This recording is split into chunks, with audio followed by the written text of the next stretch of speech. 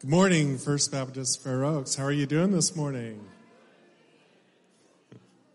Hi, my name is Dave Hightower. I'd like to welcome all of you to worship.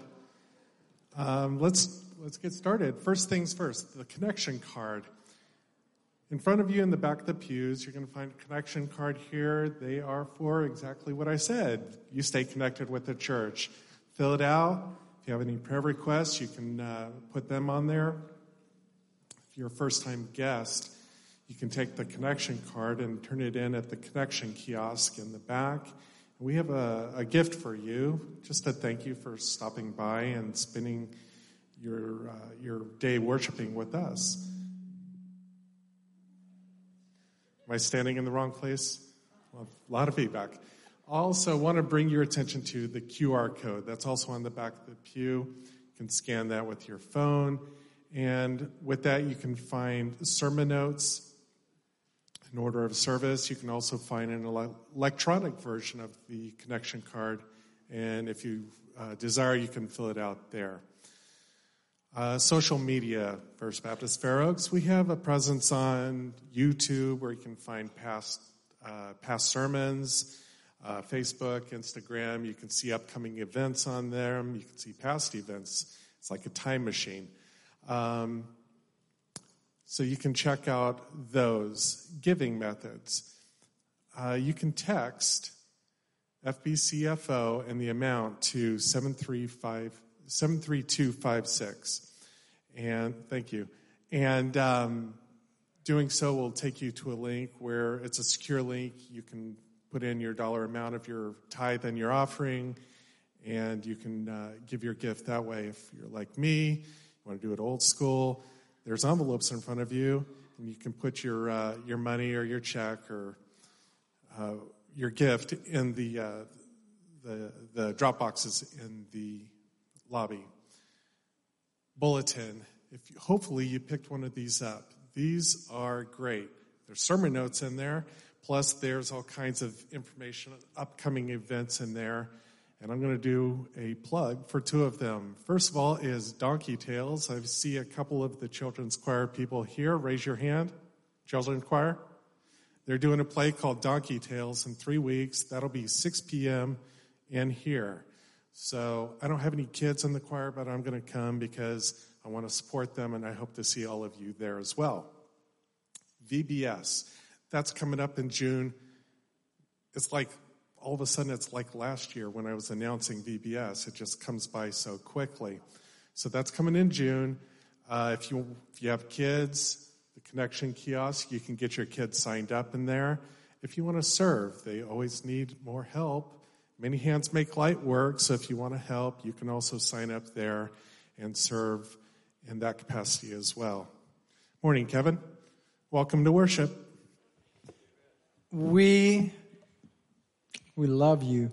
Ladies had a great event yesterday, and it reminded me once again that we have come to a place on this moment to worship the Lord. So this is our voice, our life, glorifying the God that we come to worship. So would you stand with me? Our God is greater than any circumstance. Amen? Come on. Our God is greater than any circumstance. Amen? Thank you.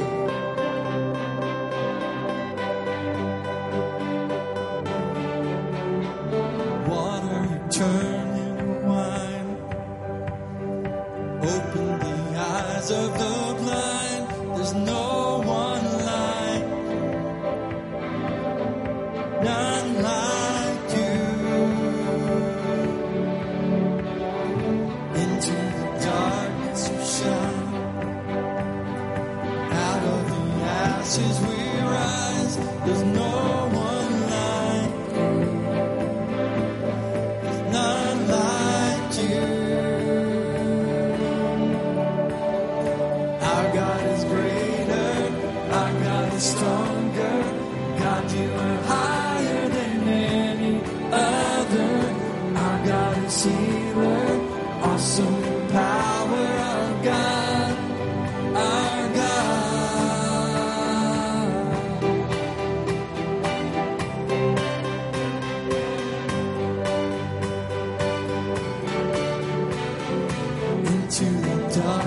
stars who shine. Out of the ashes we rise. There's no one like, none like you. Our God is greater, our God is stronger. God, you are higher than any other. Our God is healer, awesome power. Our God, our God. Our God is greater, our God is stronger. God, you are higher than any other. Our God is healer, awesome power. Our God, our God.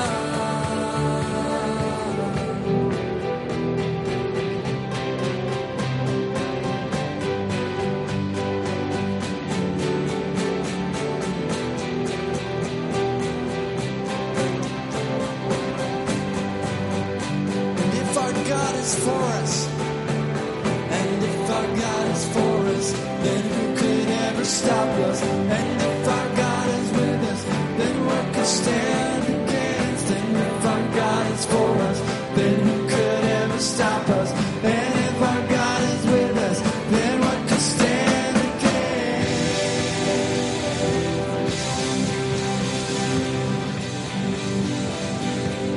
What could stand against?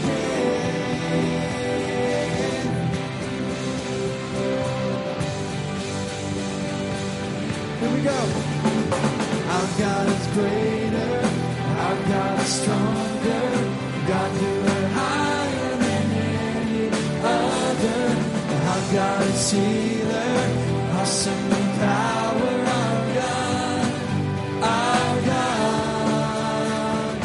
Our God is greater, our God is stronger. God, you are higher than any other. Our God is healer, awesome in power. Our God, our God. And if our God is for us, then who could ever stop us? And if our God is with us, then what could stand against? And if our God is for us, then who could ever stop us? And if our God is with us, then what could stand against?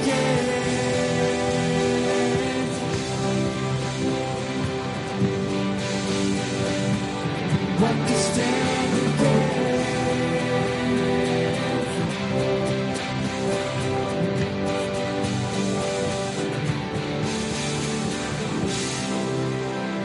Give him praise. Give the Lord praise this morning. We're in the house of the Lord this morning, right?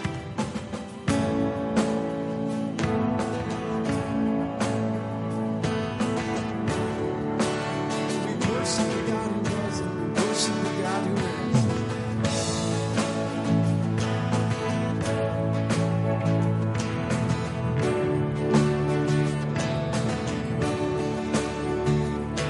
We worship the God who was. We worship the God who is. We worship the God who evermore will be. He opened the prison doors. He parted the raging sea. My God, He holds the victory. Sing it out. Here we go. There's joy in the house of the Lord. There's joy in the house of the Lord today. And we won't be quiet. We shout out your praise. There's joy in the house of the Lord. Our God is surely in this place. We won't be quiet. We shout out your praise. Oh, we shout out your praise. We sing to the God who heals. We sing to the God who saves. We sing to the God who always makes a way. 'Cause He hung upon that cross and He rose up from that grave. My God, still rolling stones away. There's joy in the house of the Lord. There's joy in the house of the Lord today. We won't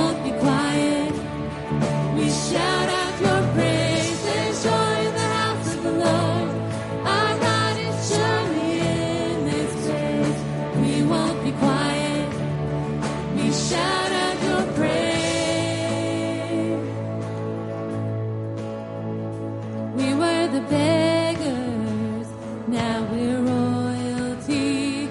We were the prisoners. Now we're running free. We are forgiven, accepted, redeemed by His grace. Let the house of the Lord sing praise. Sing it out. We were the beggars. Now we're royalty. We were the prisoners. Now we're running free. We are forgiven, accepted, redeemed by His grace. Let the house of the Lord sing praise. There's joy in the house of the Lord. There's joy in the house of the Lord today. And we won't be quiet. We shout out your praise. There's joy in the house of the Lord. Our God is surely in this place. We won't be quiet. We shout out your praise. There's joy in the house of the Lord. There's joy in the house of the Lord today. We won't be quiet. We shout out your praise. There's joy in the house of the Lord. Our God is surely in this place. We won't be quiet. We shout out your praise. Oh, we shout out your praise. Oh, we shout out your praise. Oh, we shout out your praise.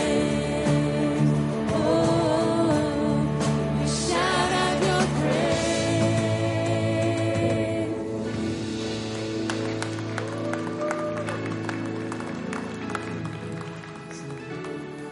All right. Well, as you're finding your seat today, I just want to say, hey, glad to see you this morning. Hey, it's the first Sunday of May. Can you believe it is May? Now, we went from winter to 90, back to winter, and it'll be 90 again next week. Yeah, like next Sunday, it's supposed to be like 94 degrees here. Isn't it fun living in California?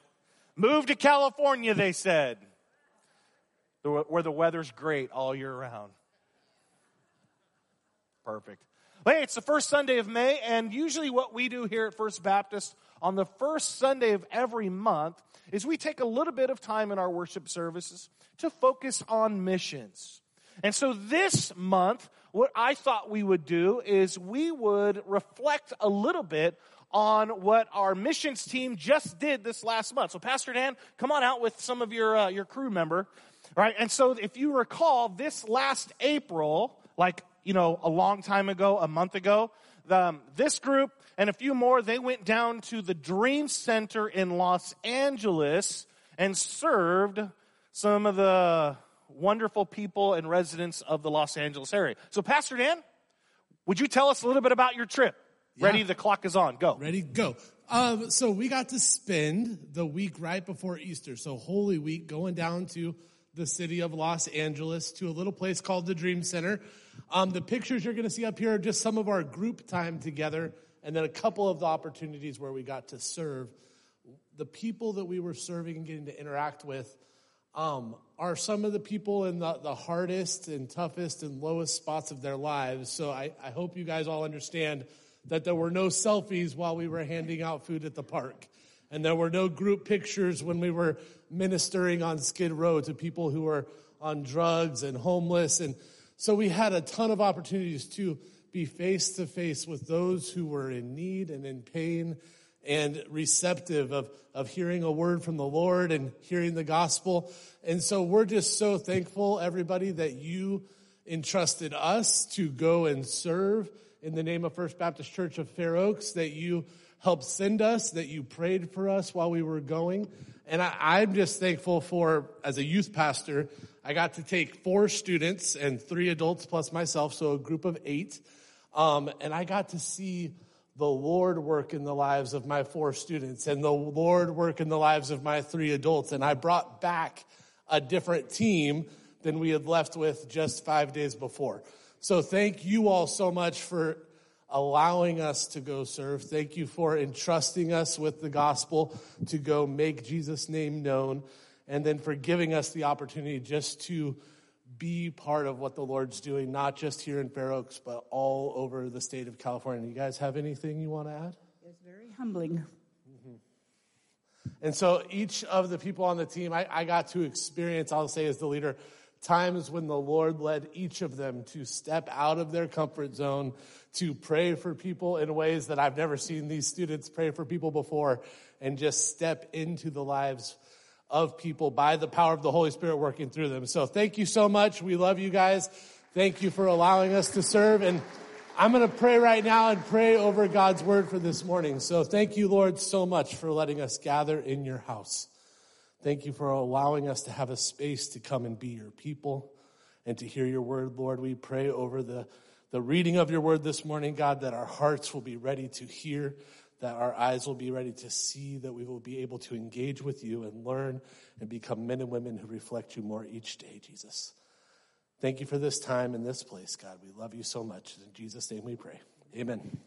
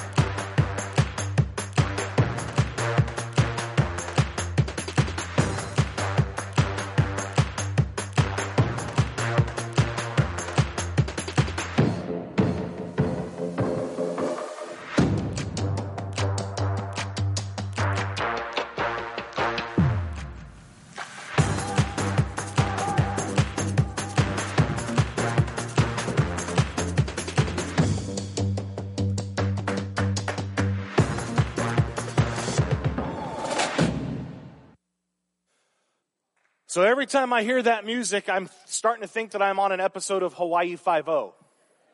Anybody else thinking like, da-da-da-da-da-da?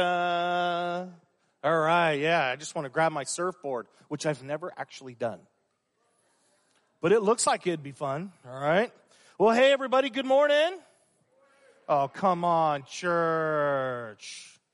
You just heard what God did in Los Angeles on the hearts of people on Skid Row. Good morning, church.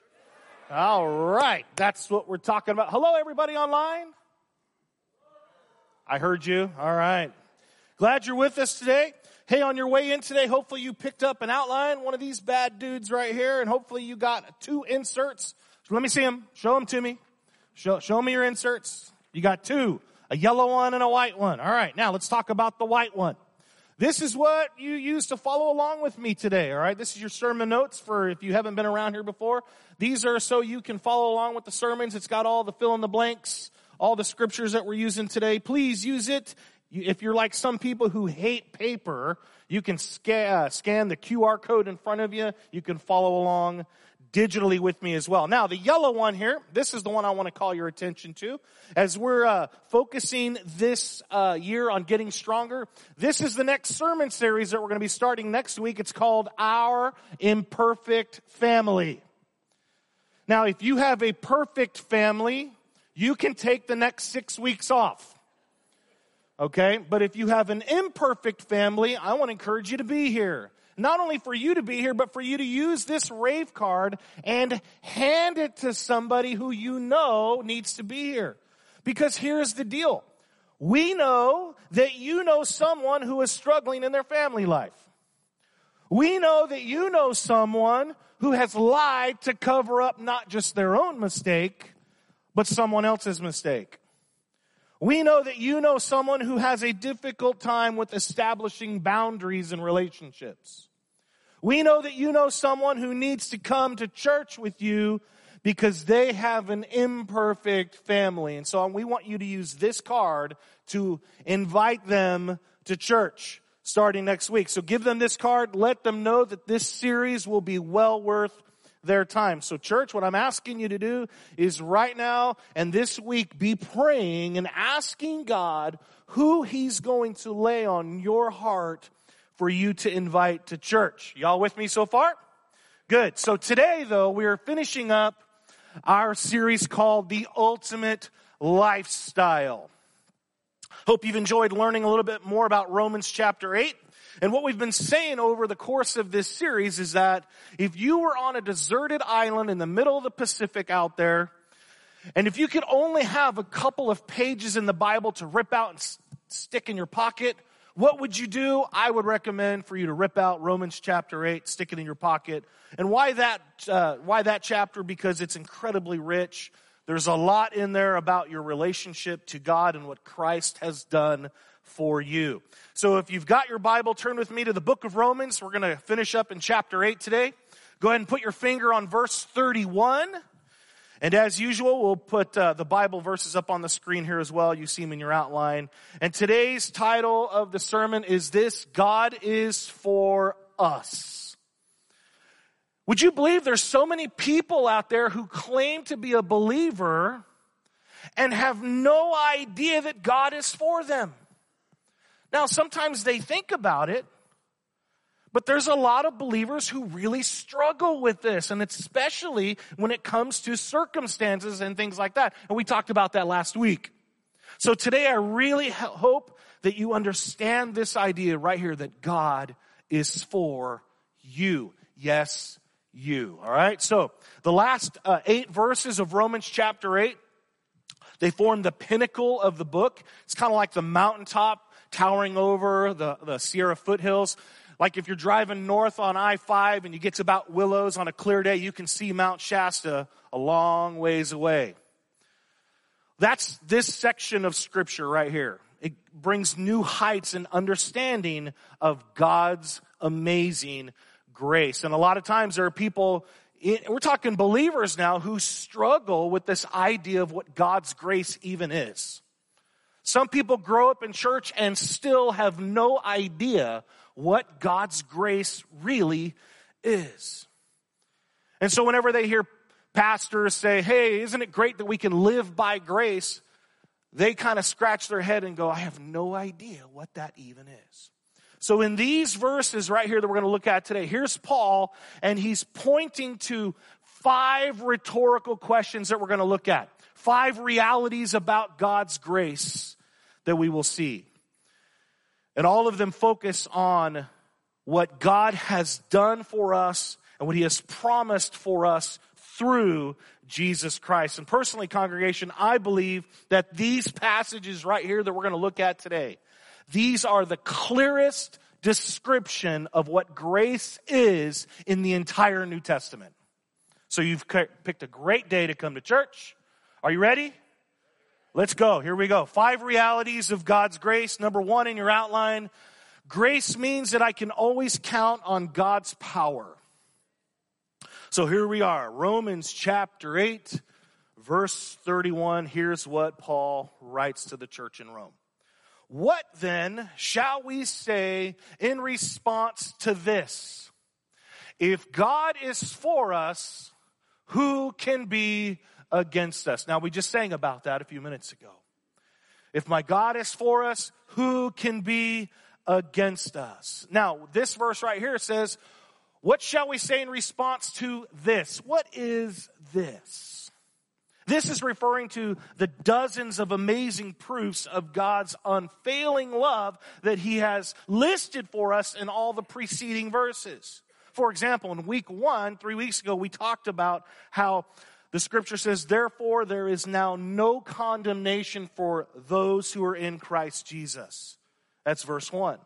Last week, we talked about how we know that in all things God works for the good of those who love him, who have been called according to his purpose. Verse 28. And so this verse right here, this is a culmination of all of those wonderful promises that are given to us in this book. It reminds us of who God is and how he helps us. And when we grasp this truth, congregation, simply put, that God is for us, when we get that, we really have nothing to fear in life. Why? Because he's on our side. He's working on our behalf, and He's working for our good. He's given us His Spirit, and He has adopted us into His family. Congregation, God is on your side. He cares what's going on in your life. He is for you personally. In fact, in the New Testament, in the book of 1 John chapter 4, it's not in your notes there, but in verse 4 of 1 John chapter 4, the scripture says this: "You, dear children, are from God and have overcome them, because the one who is in you is greater than he who is in the world." In other words, since God is for you and He's working all things together for good, He holds the world in the palm of His own hand.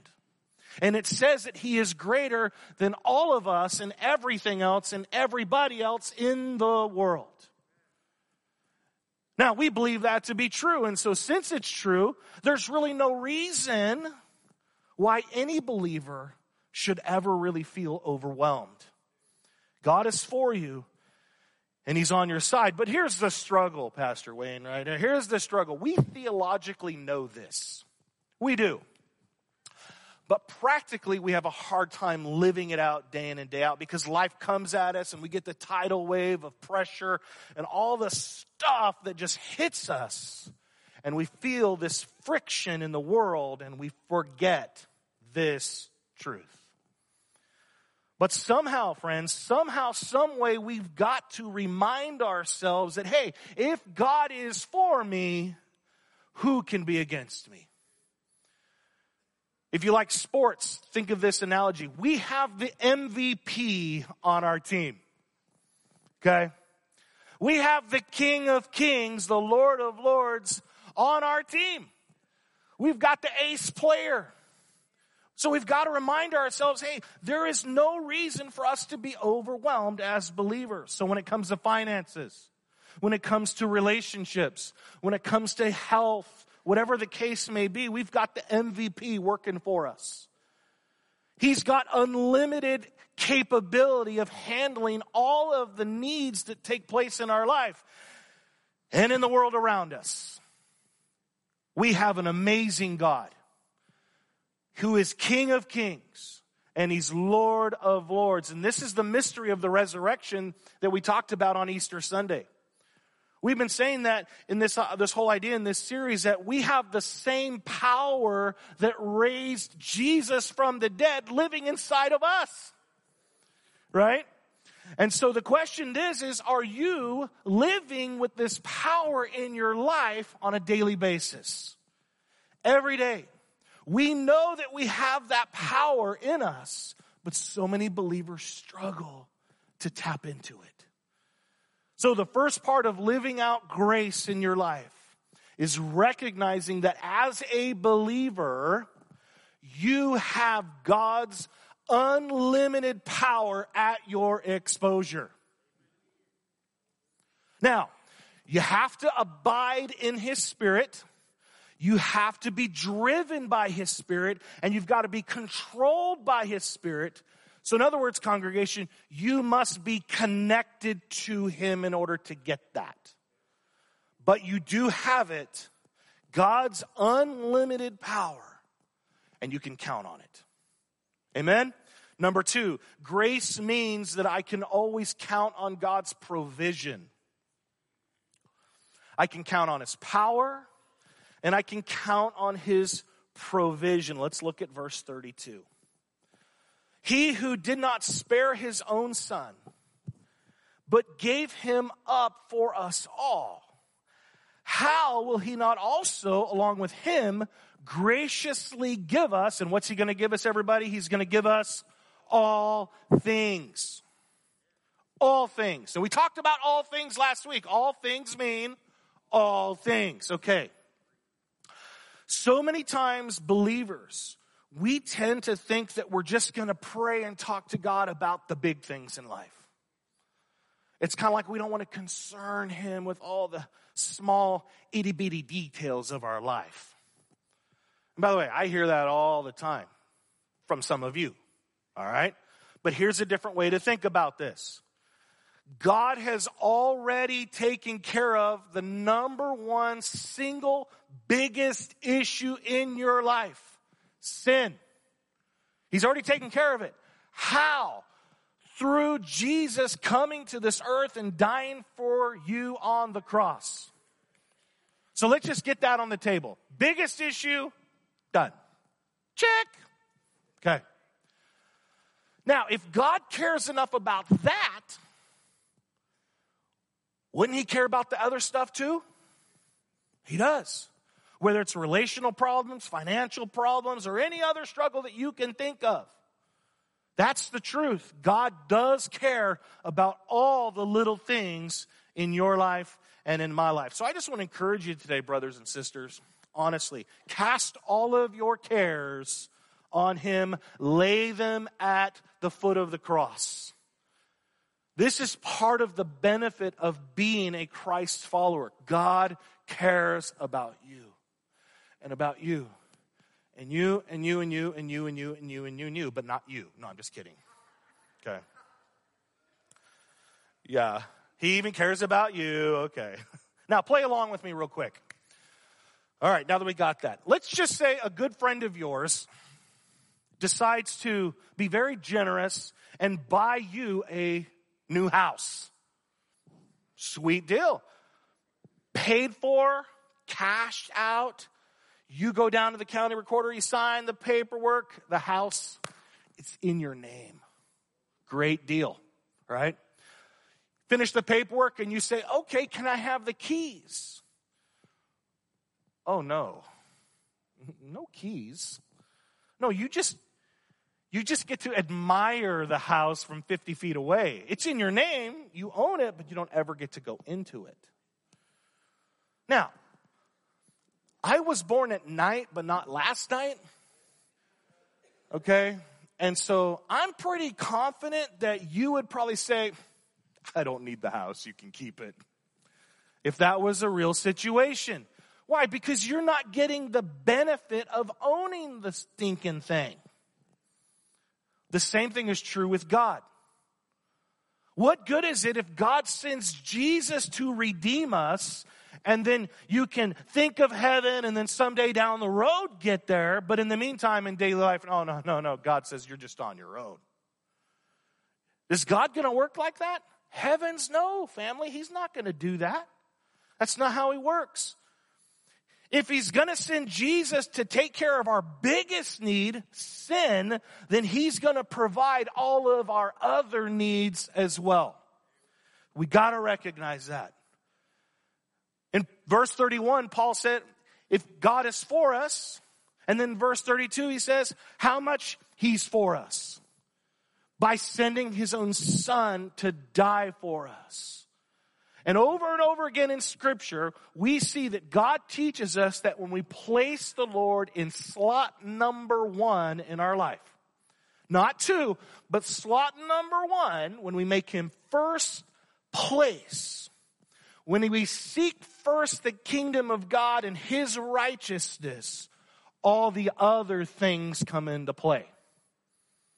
He promises, catch this congregation, 100% of the time that he will provide for us. And you could take that to the bank. And point number 2 here, I could go on and on and on about this. It could be a whole message. Philippians chapter 4, verse 19. This isn't in your notes, it's in my notes. You have to listen here. It's a familiar verse to many of you. Paul says this, and my God will meet all of your needs according to his glorious riches in Christ Jesus. And here's the good news.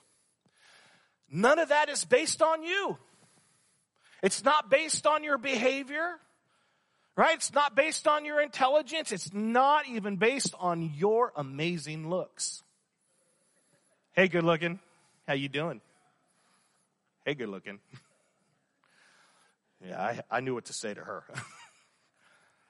No, it's not according to any of that. It's according to his good and glorious riches in Christ Jesus. Somebody say amen. That's good stuff right there. And God chooses to do that.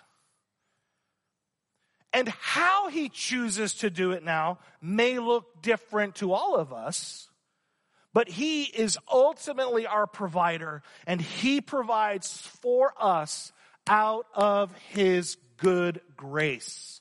He is our provider. He is our provider. Congregation, we don't say this enough in church. Listen, you are not your provider. Your job is not your provider. Your 401k is not your provider. Your mommy is not your provider. Okay? You know who your provider is? Jesus. Period. Jesus is your provider. And he does it out of his good grace, his incredible, unmerited favor for us. Why? Thank you, Lord, because you love us. Grace means that I can always count on his power and his provision. Number 3 in your outline. Grace means that I can always count on God's protection. The protection of God Almighty. Now think about that, congregation. This is an amazing thing. God protects us from so many things many times, and we don't even realize he's doing it. He does it on a day-to-day basis. Romans chapter 8, now look at verse 33. The next question Paul raises. Who will bring any charge against those whom God has chosen? It is God who justifies. So now hopefully you're tracking with me, and as we're breaking these verses down, you're seeing these rhetorical questions now. We already know the answer to most of them. But Paul is asking them in such a way as to kind of stimulate our thinking here. And you can see in the text here, he says, who's going to bring charges against us? Now, the reality is people will bring charges against you. All right? There are times when people accuse us of all kinds of things, and even if they're not even true. Boy, that one's a humdinger, isn't it? But it happens. And certainly the enemy, Satan and his demons, they're going to accuse us. In fact, we learned this in the What Are You Thinking series back in March, that the enemy is even going to use our minds to attack us and to accuse us and bring condemnation on ourselves. So we're all going to experience these accusations and things like that in our life, but do we have to embrace it? And the answer is absolutely not. In fact, in Revelation chapter 12, verse 10, it says this. For the accuser, now circle that word, accuser for me. For the accuser of our brothers, who accuses them before our God day and night, has been hurled down. Now, this is an interesting thing about heaven.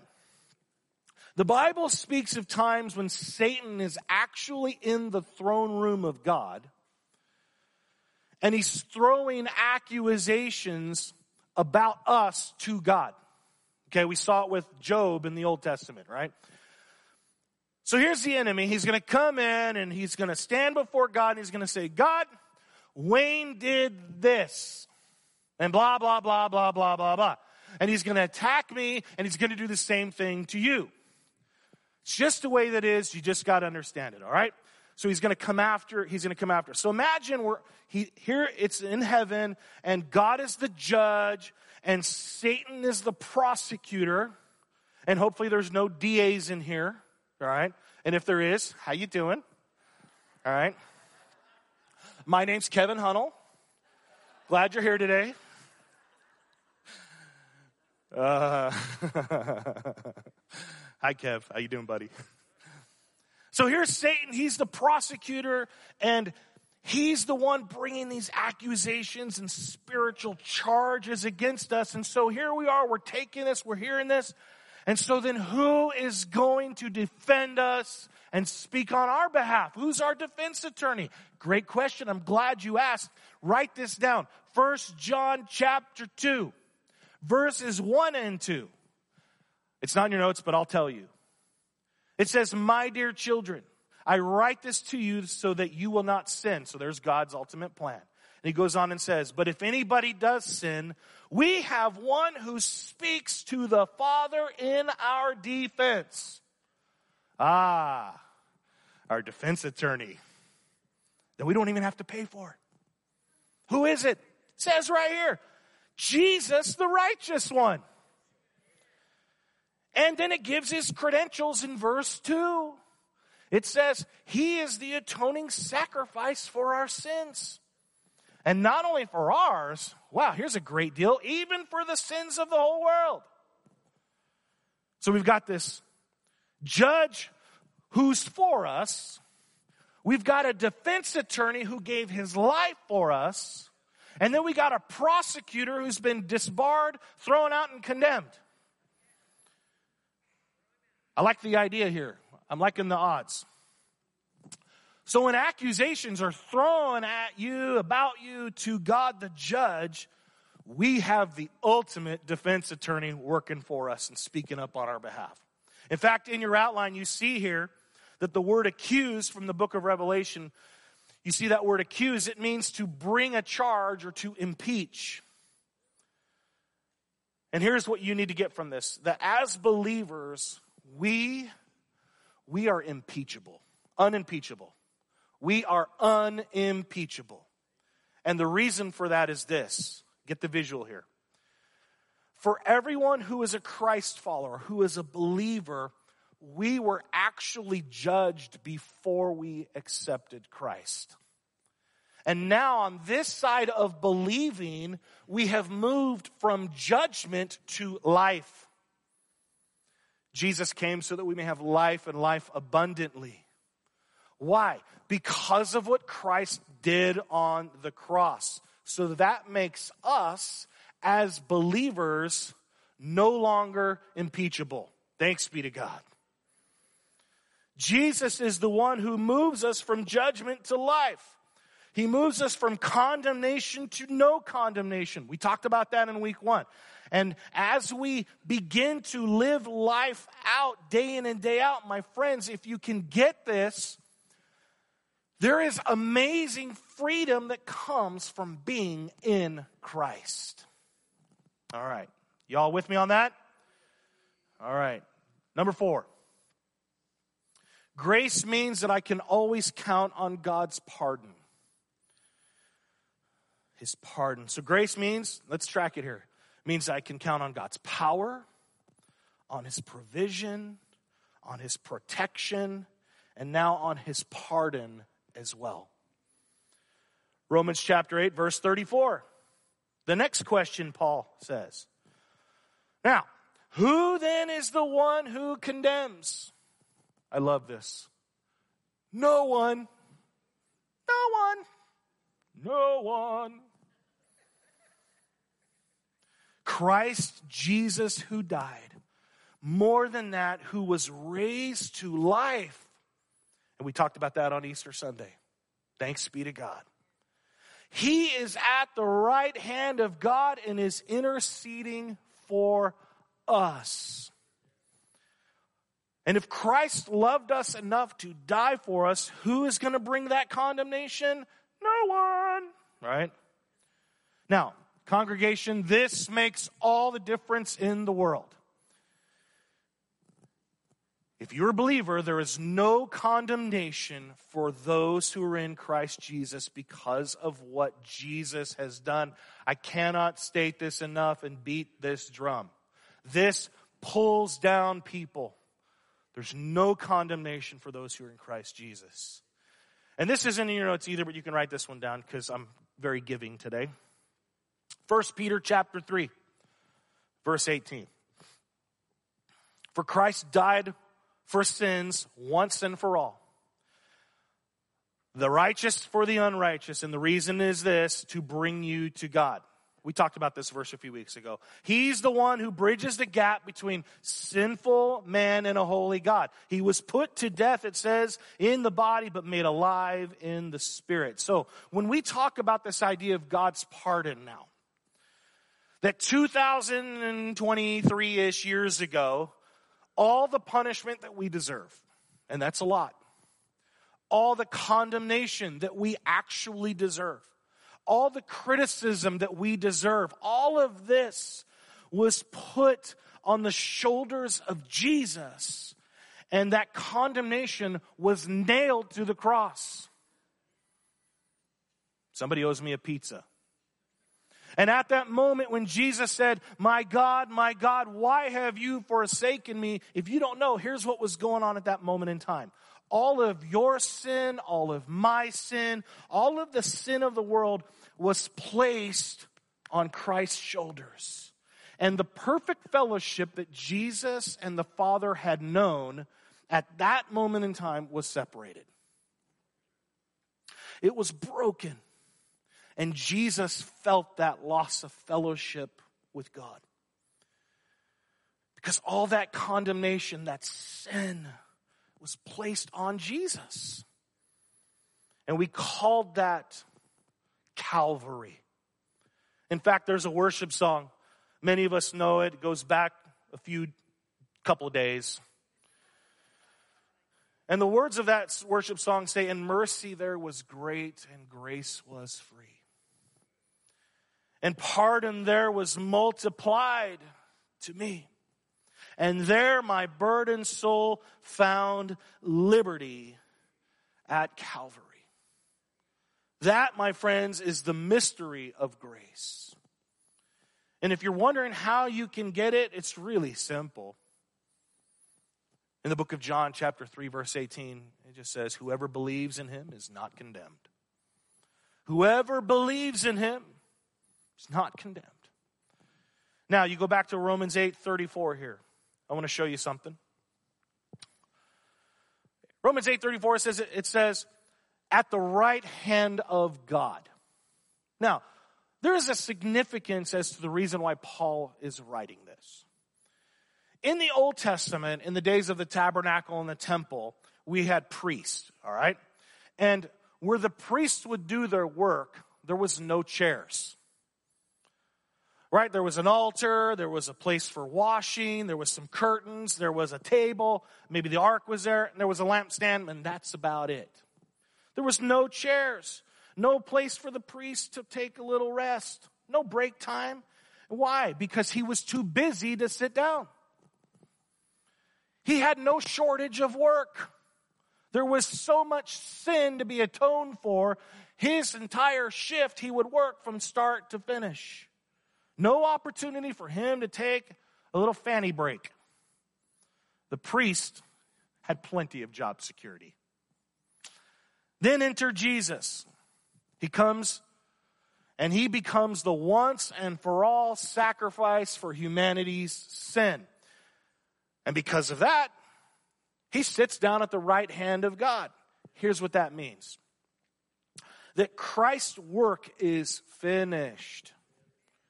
There's no more sin to be atoned for. That's why Jesus said in John 19:30, the absolute last words that came out of his mouth before he died on the cross, he said, it is finished. And with that, he bowed his head and he gave up his spirit. Congregation, his work was complete. So being a Christ follower, it's not about what you do. It's about what Jesus has already done for you. It's not about coming to church. It's not about singing the songs and praying the prayers and giving your money and listening to the bald guy who's got a nice sermon and tells corny jokes. All right? We don't do this to somehow earn God's favor or to get his attention. Woohoo! God, do you see me? No. We're not begging for him to love us anymore. Folks, God loves you at maximum level right now. So when you begin to recognize all the things that he's done for you through his life, his death, his resurrection, all of your mess-ups, all of your wrongdoings, past, present, and future, all of those things, congregation, they have been pardoned. They've been atoned for because they were nailed to the cross. And I believe that when that light bulb kicks on, it's awesome now. Because then your desire to serve God with all of your heart, with all of your soul, and with all of your might, it is there. Serving Christ is now about demonstrating the salvation that you already have. It's not about earning salvation. It's about being thankful for the grace of God given to us because he has pardoned us of our sin through Jesus on the cross. You got that? Number 5, and we'll finish up strong today. Grace means that I can always count on God's presence. Amen. That's exactly right, brother. It means that I can always count on His power. I can count on His provision. I can count on His protection. I can count on His pardon, and I can count on His presence. Romans 8, verse 35, the 5th one that Paul says, who shall separate us from the love of Christ? And these are all different ways to bring us down or harm us. Paul goes on, he says, shall trouble or hardship or persecution or famine or nakedness. Now let me stop right there real quick. That does not mean people standing around with no clothes on. Okay, that's not what it means. What it's referring to is being in a place of vulnerability or a place where you're not protected from the enemy, okay? Famine or nakedness or danger or sword. And then Paul says something really interesting if you catch this. Verse 36. He says, as it is written, for your sake we face death all day long. We are considered as sheep to be slaughtered. Now, right here at this spot, Paul is actually quoting Psalm 44:22. And this was about the Jews in the Old Testament and how they had a ton of persecution from the non-Jewish people. And you can read the stories in the Old Testament about how they went through all kinds of crazy things for centuries. And so here Paul, he's painting this picture of the folks here, of them being, like sheep to be led to the slaughterhouse.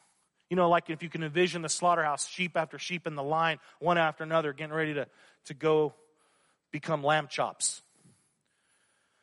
And so Paul, he's painting this picture here, and all of a sudden he pulls back, and in verse 37 he says this.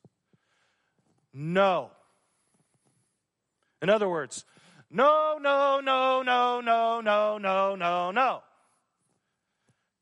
In all of these things, trouble, hardship, persecution, famine, nakedness, danger, or sword, in all of these things, we are more than conquerors through Him, Christ Jesus, who loved us.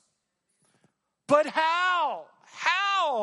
How is that even possible in a world that is against me? How can I overcome them? He says right here, verse 38. For I am convinced that neither death nor life, neither angels nor demons, neither the present nor the future, nor any powers, neither height nor depth, nor anything else in all of creation. Now that's a lot of stuff. Nor anything else in all creation will be able to, what church say with me, will be able to separate us from the love of God that is in Christ Jesus our Lord. That's good stuff right there, brothers and sisters. In verse 1 of chapter 8, there's no condemnation for those who are in Christ Jesus. And then he ends the chapter in verse 39, saying, nothing can separate us from God's love. That's us. That's us. Nothing can separate us from God. I think you like that. Let's plug it into real life. We make choices. We make choices. Some of our choices, sinful choices. When we make those sinful choices, our fellowship with God separates. But this does not separate us from the relationship that we have with God. Okay? I have 2 kids. They're teenagers. 15 and 17. Sometimes they do dumb things. Well, a little bit more often than sometimes. Okay, often, okay. And they're very sweet. But they are high schoolers. And if you've raised teenagers, you understand exactly what I'm saying here. All right? So there are times when they make choices and they do things that break the intimacy and the fellowship between them and me or them and their mommy. Okay? Is it okay if I still call you mommy? All right. But no matter what they do, it will never change the fact that Jill and I are their parents. And that they will always be our two kids, and we will always love them. Parents, you understand what I'm saying here. The same is true with our relationship with God. For those of us who are in Christ Jesus, we can still make some really bad choices in our fallen nature, and those things cause us to lose intimacy and fellowship with God, but our relationship with Him will never change. We have been adopted by Him. We are now His kids. We call Him Abba, Father. He may not be happy with us. You ever experience that? Oh, yeah. But He will always love us.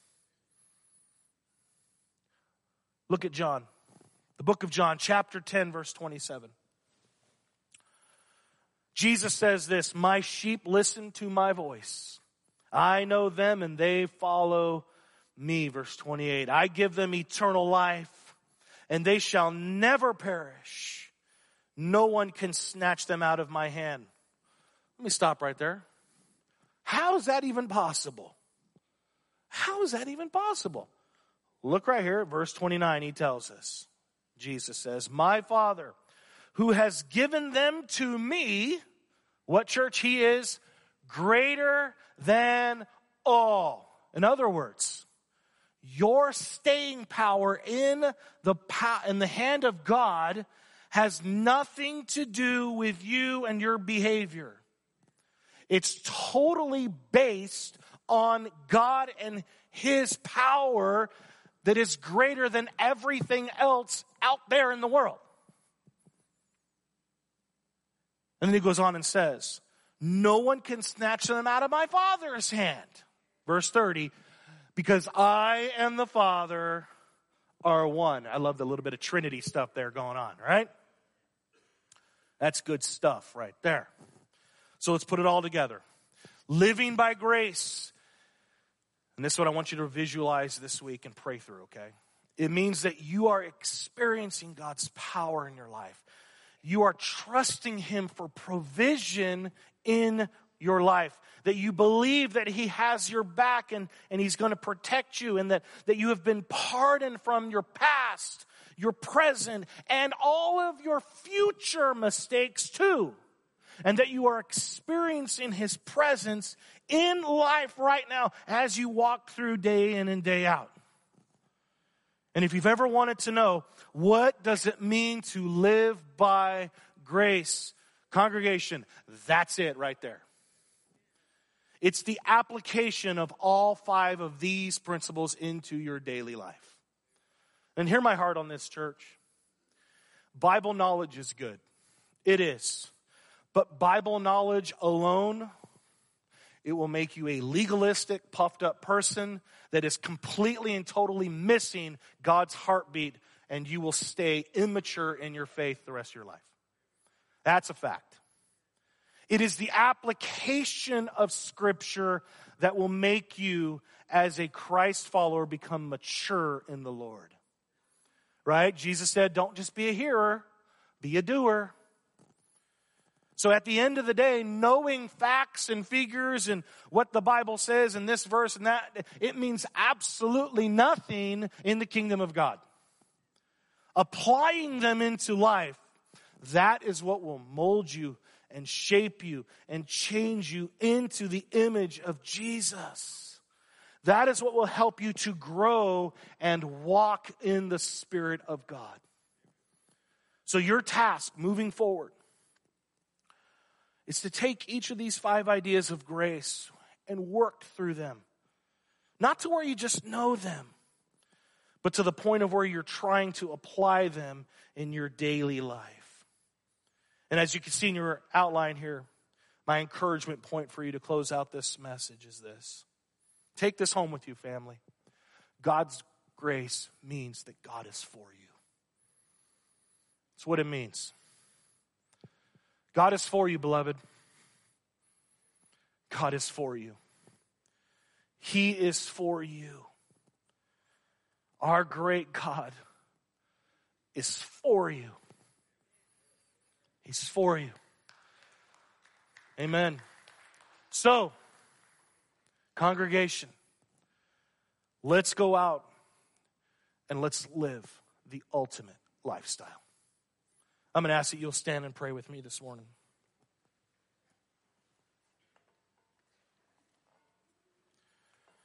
Father, as we come before you today, Lord Jesus, we just say we love you back.